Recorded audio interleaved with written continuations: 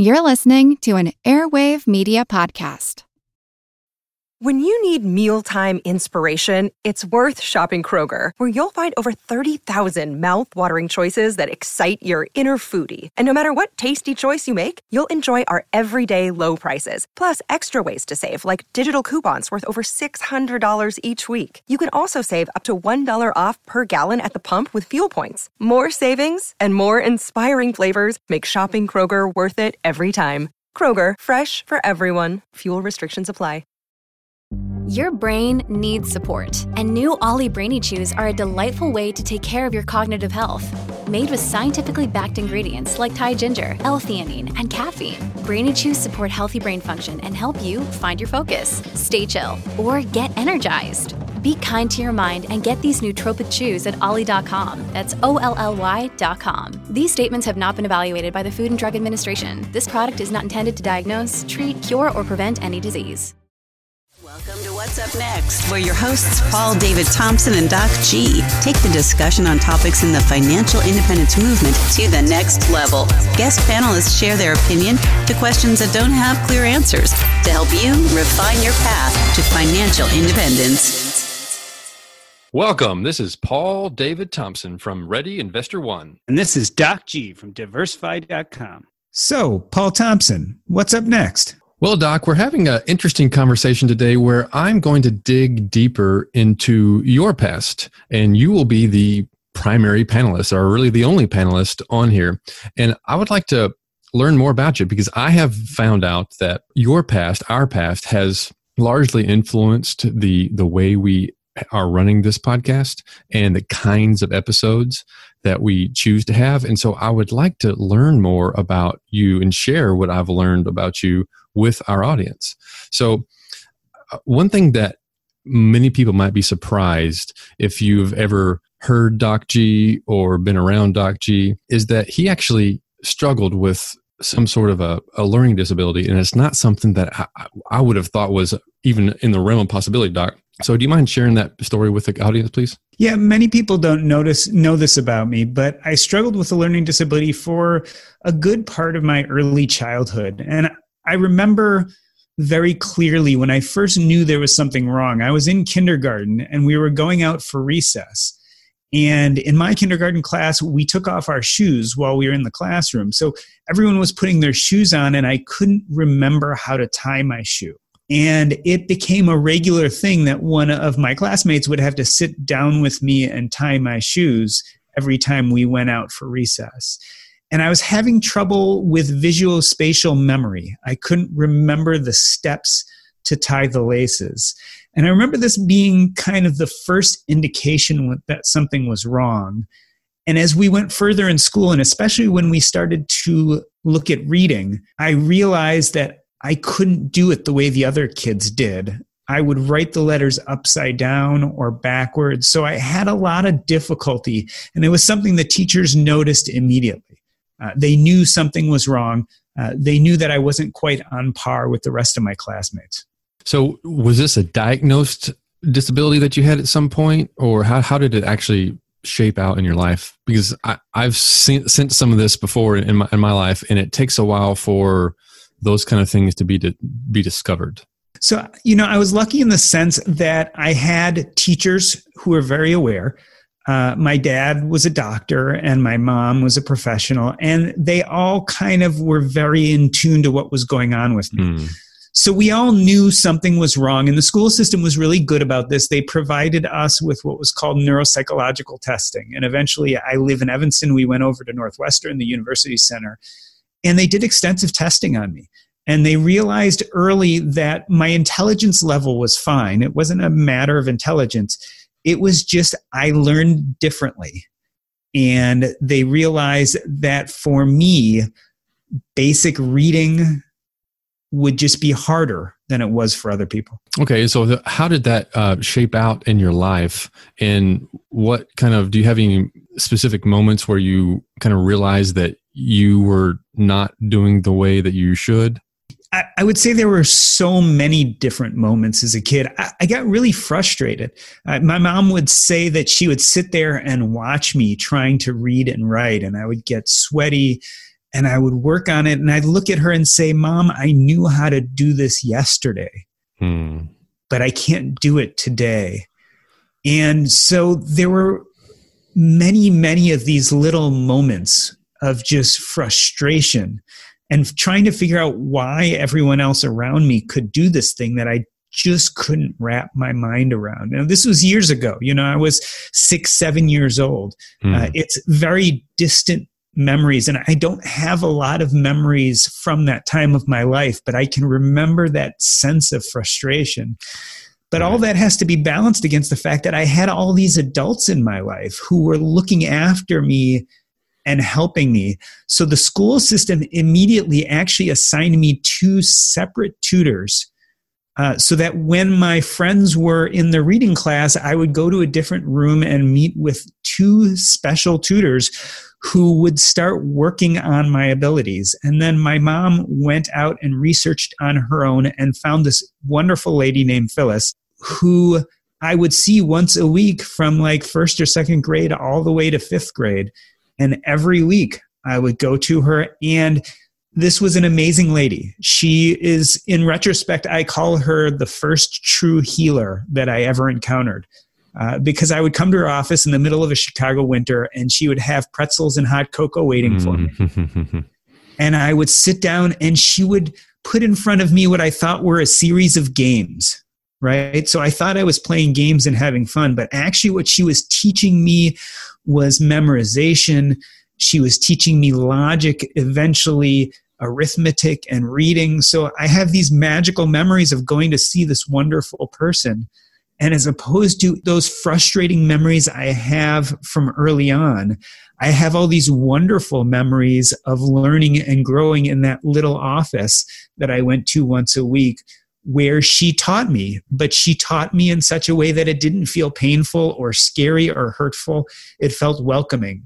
And I definitely can say that as a physician, I have many, many different role models, but that first tutor I had is a true role model of what it felt like to deal with a healer, to deal with someone who looked at me as a whole and tried to help fix something that I thought was horribly wrong with myself.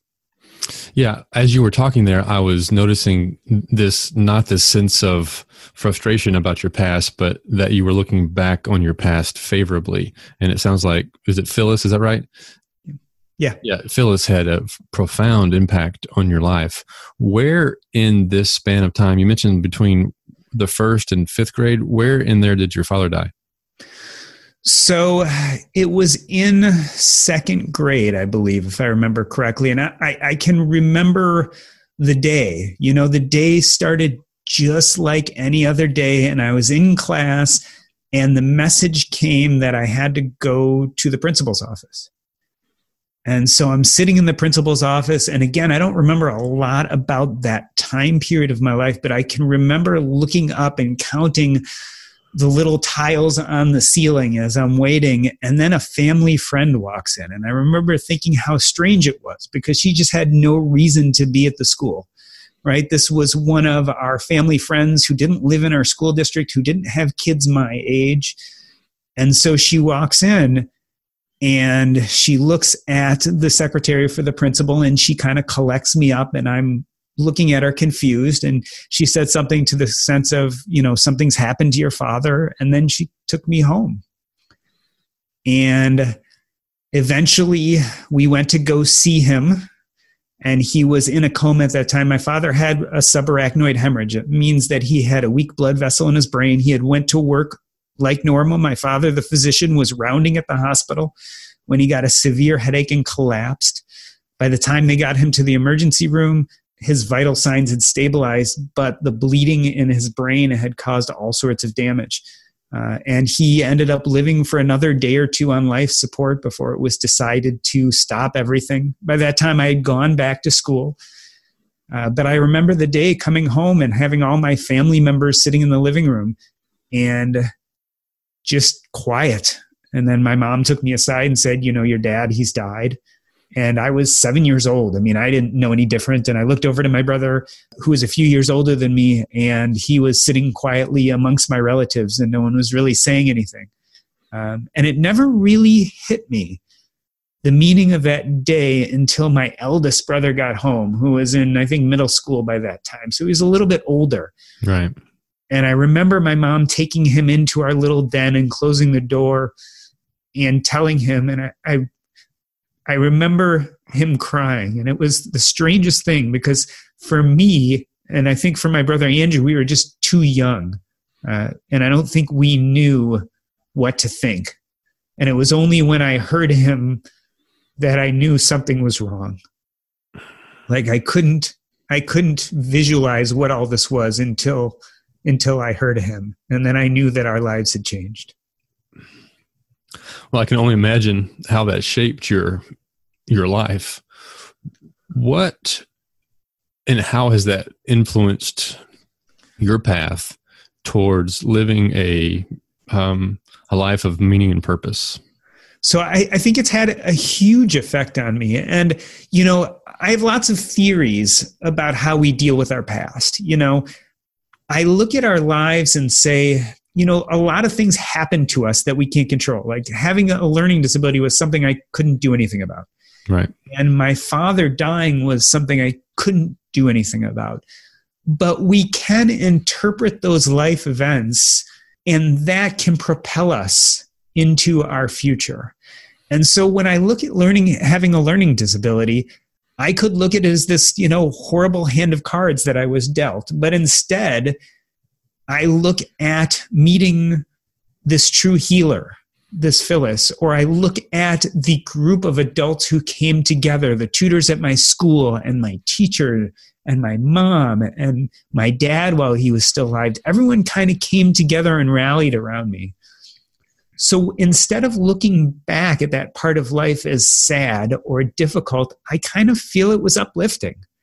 Like I was born with this thing that was difficult, and instead of it beating me, instead of it being this horrendous life sentence, it showed me about the goodness of people who care around me. And I look at my father dying the same. Of course, my father dying was a horrible thing. And of course, I would never have wished that upon myself. On the other hand, my father died when I was 7 or 8 years old. And it was at the time that I idolized him, and he was a doctor.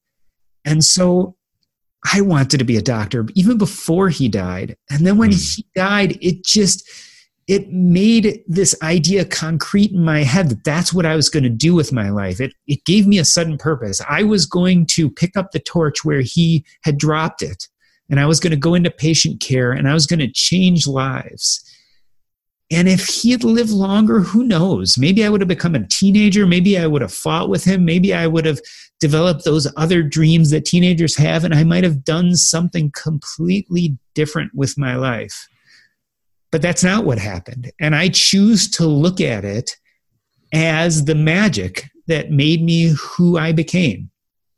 So out of my father's death built in me this resolve that even though I had a learning disability, even though I had these issues, that I could overcome them. And not only overcome them, but I could thrive. And everything in my life has been touched by this, but I think in positive ways. I mean, I look where I am now. What do I do now for a living? Mostly I take care of hospice patients. I take care of people at the end of life. And even in many ways, I think that I transitioned to this career because I had a certain sensitivity to helping people lose their loved ones. My father died suddenly. I didn't get that chance. Now, as an adult, I get to help people in hospice, help families and patients deal with death and plan for it, and try to help people create good deaths instead of bad ones. And so to me, all this is somewhat magical, certainly not sad. There are moments of sadness surrounding it, but this is some of the great stuff that's made me who I've become. Yeah, and you use the word shaped, and I like that because our past so much shape our direction in life. And there is another aspect of your life that I was not aware of until just a couple of weeks ago, is that your family is also Jewish. And that's not something that I've ever heard you talk about before. I can only imagine that shaped your path as well. Yeah, I don't really talk about religion much. And the reason why is I grew up not feeling like religion ever spoke to me. So my father was very much into religion. And when he died, it was important to my mother that we continue worshiping, that we continued some of the traditional aspects of Judaism. But I always had issues with it. I remember going to Sunday school, and we would be learning our Sunday school lessons, and the teacher would say something like, well, the Jewish people are the chosen people. And I remember looking at them and saying, well, what do you mean by that? I mean, how can you say one group of people are more chosen than the other? And I just remember feeling it was illogical and didn't speak to me. And in some ways, I had become really sensitive to this idea of how we separate people. And part of that was that I grew up in this area in Evanston, Illinois, where I live. And Evanston is an incredibly racially diverse city. But strangely enough, in the part of Evanston I lived growing up, I was probably the only Jewish kid in my school. And I remember feeling that. I remember being made fun of and being ostracized. There was a good 2 or 3 years in my life in which being Jewish was a major problem for me. People made fun of me. They didn't want to play with me. I remember going home from school feeling really lonely. And it wasn't just me, it was my siblings too. I remember my older brother got into a fight, and I think he broke a finger because he hit someone in the face because they were, making fun of him because he was Jewish. It was never horrendous. I never felt unsafe. And these same people who were making fun of me would also be friendly with me sometimes when they were alone and weren't with a big group. But it definitely played a role in how I look at the ways in which we separate people. And again, you can look at your past and decide that it was horrible and bad, or you can look at it as a learning device and a learning tool. So coming out of childhood, I had this strong belief that we can't separate people because of their religion or their race. And it created an openness in me to learn about and respect other cultures and other people. And even as an adult now, I feel it's very important to always be open to other people and who they are and what they're about. And I don't know if I would be this open if I hadn't gone through some of that. Well, it's interesting because I was not raised in an environment where Jewish people were treated differently. There were some Jewish people in the communities and schools that I went to. So it's always kind of, certainly the Jewish people have had a history of being oppressed for sure, but I have not witnessed it personally. So that I don't resonate with it. And I'm not sure if the audience would or does either, or maybe I'm just the exception, but I'm very curious, as you're growing up, how does one even be called out for being Jewish? Is it just because you go to the synagogue instead of the church on the weekends, or do you look different? Do you dress differently?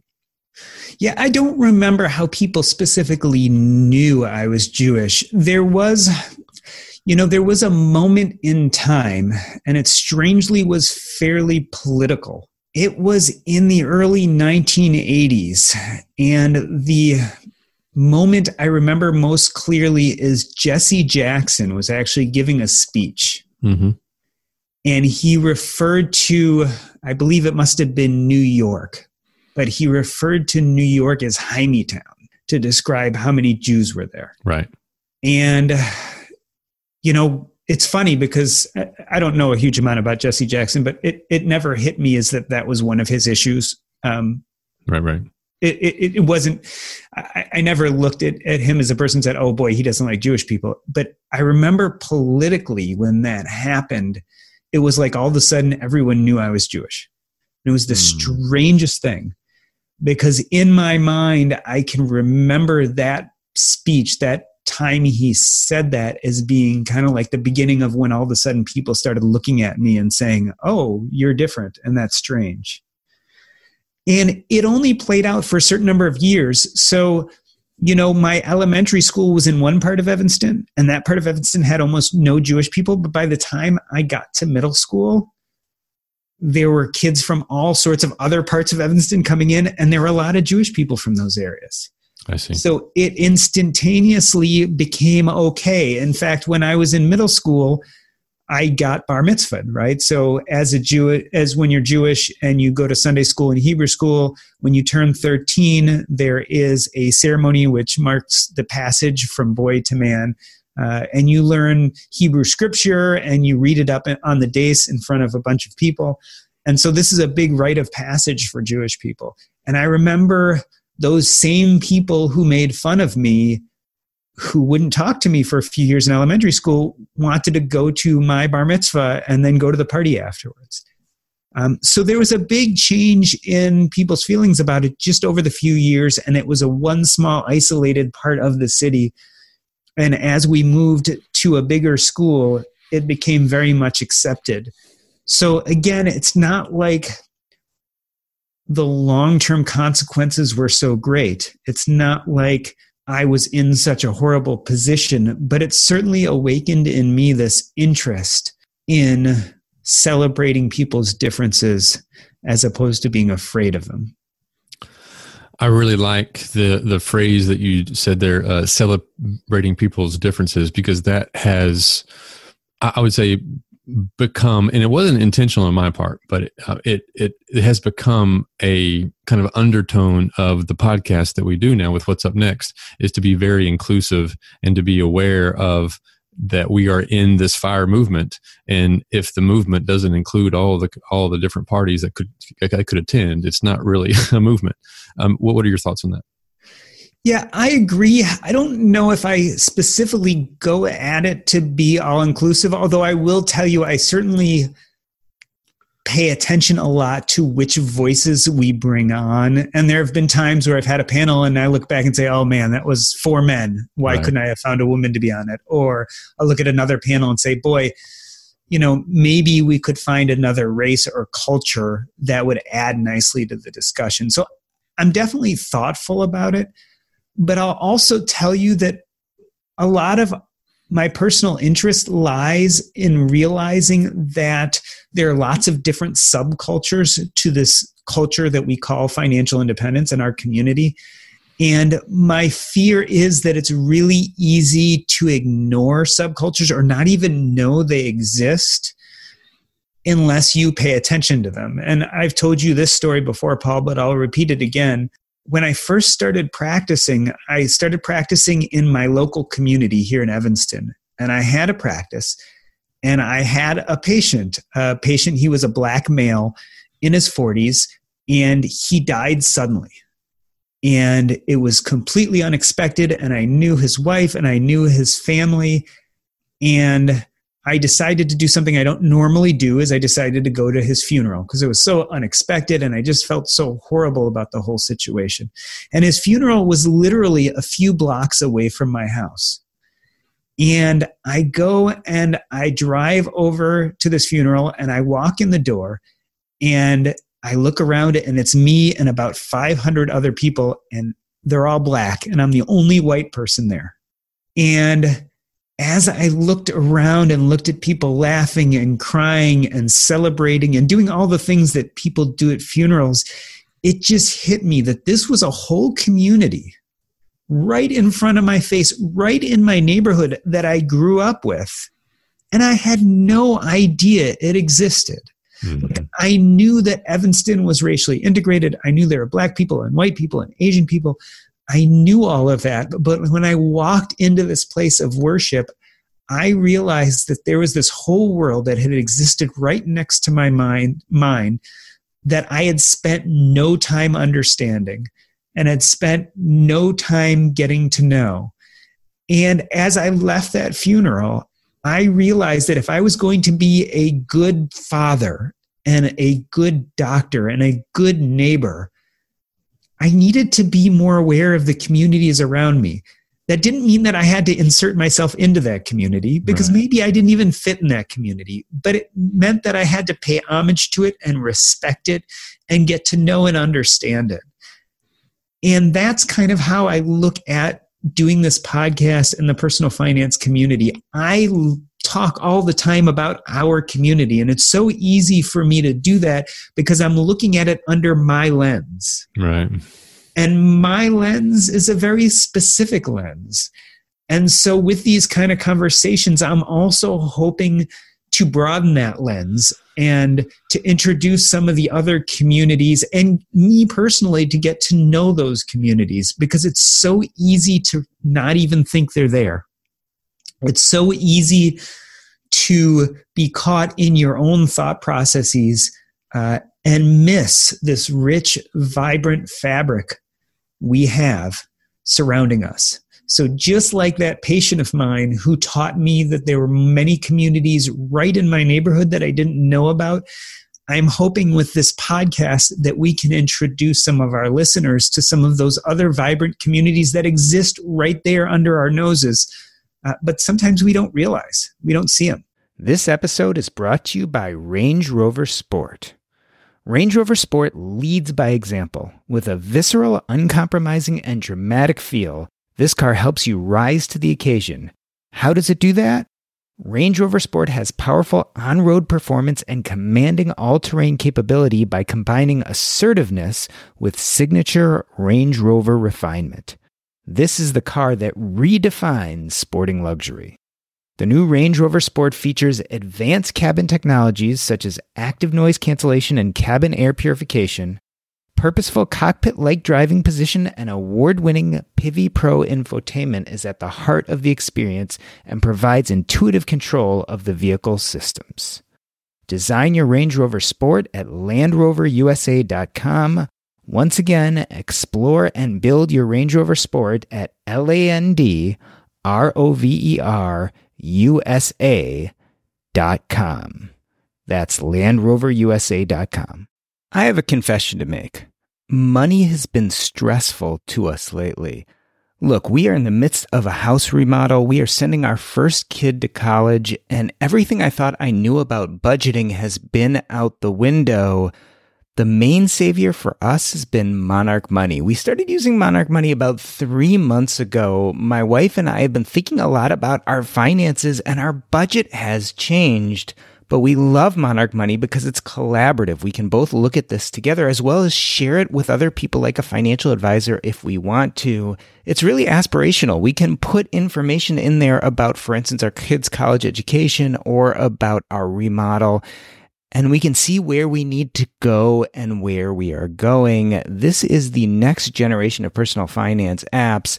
Monarch Money is the top-rated all-in-one personal finance app. It gives you a comprehensive view of all your accounts, investments, transactions, and more. You can create custom budgets, track progress toward financial goals, and collaborate with your partner. And now you can get an extended 30-day free trial when you go to monarchmoney.com/earn. That's monarchmoney.com/EARN. What I love about Monarch Money is it's intuitive. It's really easy to sign on and connect all your bank accounts and credit cards. As we said, it's collaborative. It's also customizable. Like, we were able to build in exactly what we wanted to do with our kids' college education as well as our home remodel. This is an app that is customer focused.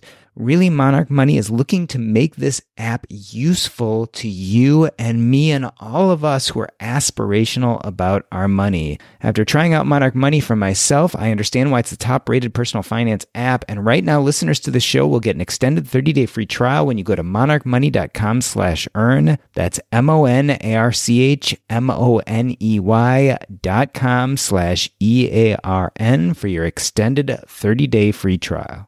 Yeah, and it's interesting because you are in our roles on this podcast, you are the one that spends most of the time shaping and deciding who is invited, and I do more of the back office stuff.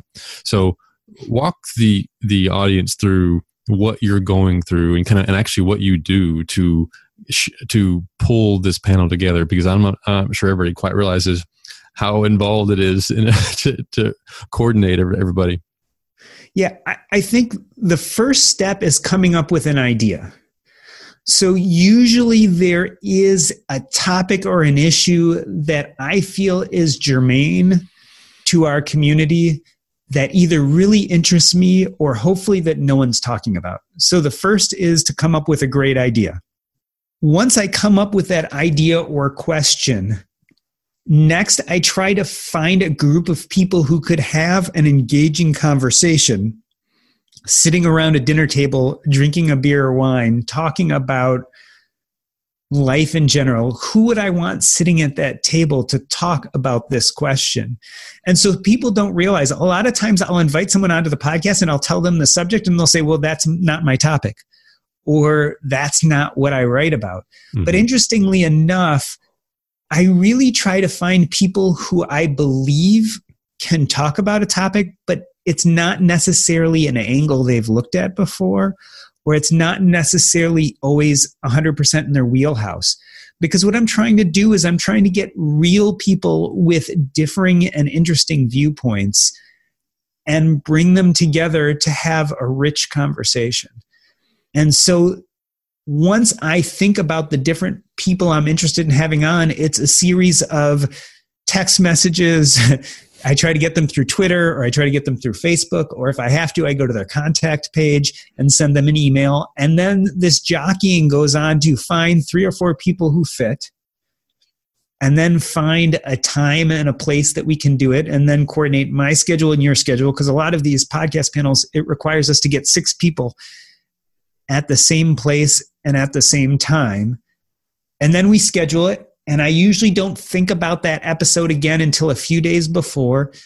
And then I go back and look at everybody's content that we're having on the panel, and I try to draw differences and connections and interesting topics for us to touch on. So for me, I really need to study their content to come up with some ideas and plans for a conversation that touches on what they're interested in and brings to light some of their best thoughts and content, but that also creates an engaging, interesting story that has some type of arc, right? Mm-hmm. So we don't want to just talk randomly for an hour. We hope to start with a question and come to an answer, or at least come to a series of answers based on that question. So it's quite in depth. We actually spend a lot of time trying to get everybody together to come up with a good topic and then to create an arc for an episode that's engaging. Yeah, and it's a delicate balance, isn't it, of trying to get the right people on and then not just pepper them with questions, but have them talk amongst themselves like where we were really just at a dinner table someplace. And that's the kind of thing we're trying to foster. So you usually start off asking questions and then we kind of riff from there. That's kind of the model that we have. When you're starting the story arc, what is it that you're thinking about getting to, or what's your thought process on creating the story? So usually I try to find a question that's very germane to our audience. So for instance, I might look at, is college worthwhile? Or we might look at, how does gender play in your financial independence pathway? And so I'll first think about everything I know. I'll try to come up with what I think the answer is to that question. And I'll take my own answers and use those to create a series of questions. And then I'll dive into the content of our prospective panelists and see how that shapes the discussion. So I often try to allow their content to change what I think, or at least open my mind up to what I believe the true answer is. But once we actually get on air, I have a series of questions that may or may not lead the conversation in one direction. But once you're there and people are talking, the goal is actually to follow their lead.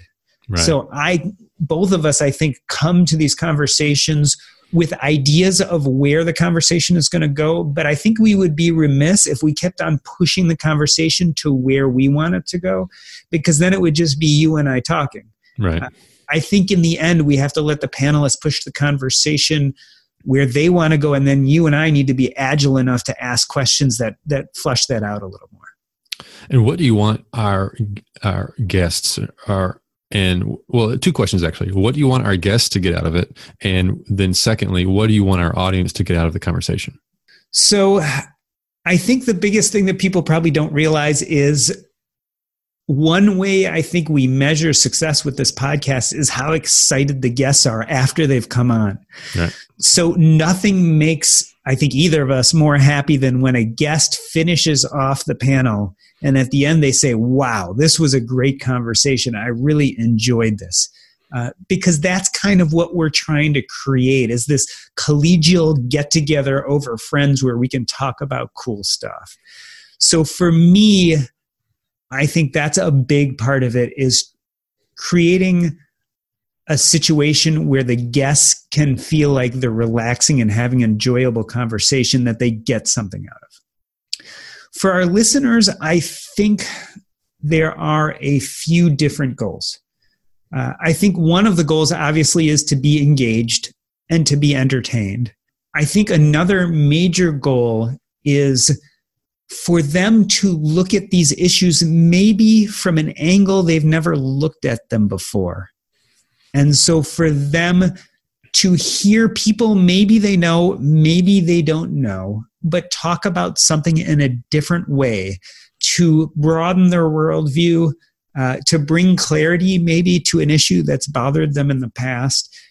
And you and I have talked a lot about this in the past too, but part of what I want the audience actually to get out of this is to have a better understanding of who we are as the podcast hosts. So you and I, in a sense, we develop these shows, but we are not front and center, especially when we have a panel of 4 people. The idea is that you and I fade to the background. We're supposed to be the question askers, and we mold the conversation a lot of ways, but most of our audience members don't really get an in-depth idea of who we are. So we can fulfill that need in a few ways. One is, after the panel is over, we like to do our outro in which we talk about the different issues. And people get a good sense for who we are through those. And then, of course, we have these episodes where we talk about ourselves more and we open up about who we are and what we're about. But I'd also like to add that, at least when it comes to me, more than you're going to learn from listening to me on this episode or any other episode where I've been interviewed. But if you want to know who I am, really the podcast subjects and the panelists and the things we talk to are much more a reflection of who I am than anything you're going to hear me interviewed on. And so I like to say, when we do a conversation on gender and what it's like to be a woman in the financial independence community, that kind of harkens back to me being brought up by a single mother after my father died, and I watched her dealing with the finances. I remember when my father died, she had started planning on how she was going to pay for college for us, and she was going to sell our house and live in a small apartment so that she'd have enough money to pay for college for us. When you see me setting up a podcast, which is coming up soon, about the loss of a loved one and what it does to our financial plan, that's a lot about me. That's my story when my dad died, and we had to adjust and we had to worry about finances. When you hear us do a podcast, another one coming up in the future, of what it's like to be African American in the financial independence community, that's me. As a young kid being Jewish and being made fun of, and then growing up and feeling this sensitivity to understand the different communities we live in. So if you want to know who we are, a big part of this podcast, through our subjects, through our topics, through all these conversations, they're a big reflection of who we are as people. Absolutely. And I'd like to transition this a little bit to talk about the transition that you're going through in your life. And we didn't talk about this beforehand, so I'm going to surprise you with this question. But you're in the midst of a life change. You're going through a season of life where your kids are about to, it's 5 years out, right? But your kid, 5-10 years, your kids are going to transition out of home. You are pulling back from work, and you're diving into this financial independence world. You're blogging daily. You're doing a podcast once a week. You're speaking. Where are you going with that? Or do you even know? And why are you making that transition in life? So this transition is coming for a lot of different reasons. One is that I've always lived my life with this duality. One of the magical stories of my childhood, as we've said earlier in this podcast, is that my father died, and it made concrete in me this idea of becoming a physician, of picking up his torch and helping people. And that dream carried me through college and medical school and residency. But as I started practicing, I realized that I have a true passion for being a physician, but maybe it isn't exactly what I was meant to do. And that was a really hard conclusion to come to. It was really hard to look at probably the thing that I'm best in the world doing and say that this is not per se my purpose. It's part of my purpose and it's part of my identity. But as I got more burned out in medicine and realized that it had its limitations, I started looking at other parts of me that hadn't had the chance to grow yet. And one of those big parts of me that's always been trying to push its way forward, but I've always pushed right back down, is this aspect of communication. I like to communicate with other people. Writing is a big way in which I do that. And I lament that maybe being a physician was the thing that I'm best at, but maybe writing was the thing that I was meant to do. And they're not exactly the same. As we developed this podcast, I found my voice and found that I like being on the airwaves. I like to sit back and talk about these things. I like to help try to mold the conversation. And I have all these stories from childhood and medical school, and I like to tell these stories. So I like to public speak. I like to get up in front of audiences, take those most intimate, vulnerable stories that I have and create them into a story that helps people, whether it helps them deal with the doctor-patient relationship, whether it helps them with burnout, whether it helps them with their finances, it doesn't matter. The point is, I like to be part of that conversation. So as I've come to all these conclusions, I also learned about financial independence, and through reading blogs and reading books, I got a lot more confident with my finances, and I realized that I could really pull back majorly on the practicing as a physician, still have enough money to live, and open up my life to all those other things. So you kind of ask, well, where am I headed to now? I'm headed to a place where I can practice this love and passion of communication more. I can hold on to that part of my identity and purpose that are being a physician by doing hospice work the way I do it as a contracted medical professional. I don't necessarily have to spend as many hours, and my schedule is a lot more controllable. And I can focus on my family. As you were saying, my kids are 11 and 14. At some point, they're going to leave the house. I can focus on my relationship with my wife. A big part of this transition also is moving away from what I call the achievement treadmill. I've spent my whole life being an achievement junkie.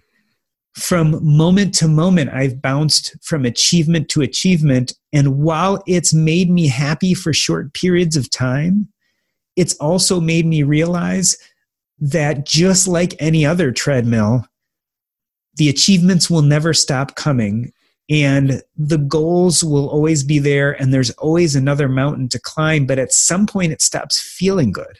Yeah. And so what I've really been trying to do is to learn to be happy with imperfection. Instead of setting these big, audacious goals, I'm trying to set smaller goals, and I'm really trying to enjoy the pathway a lot more.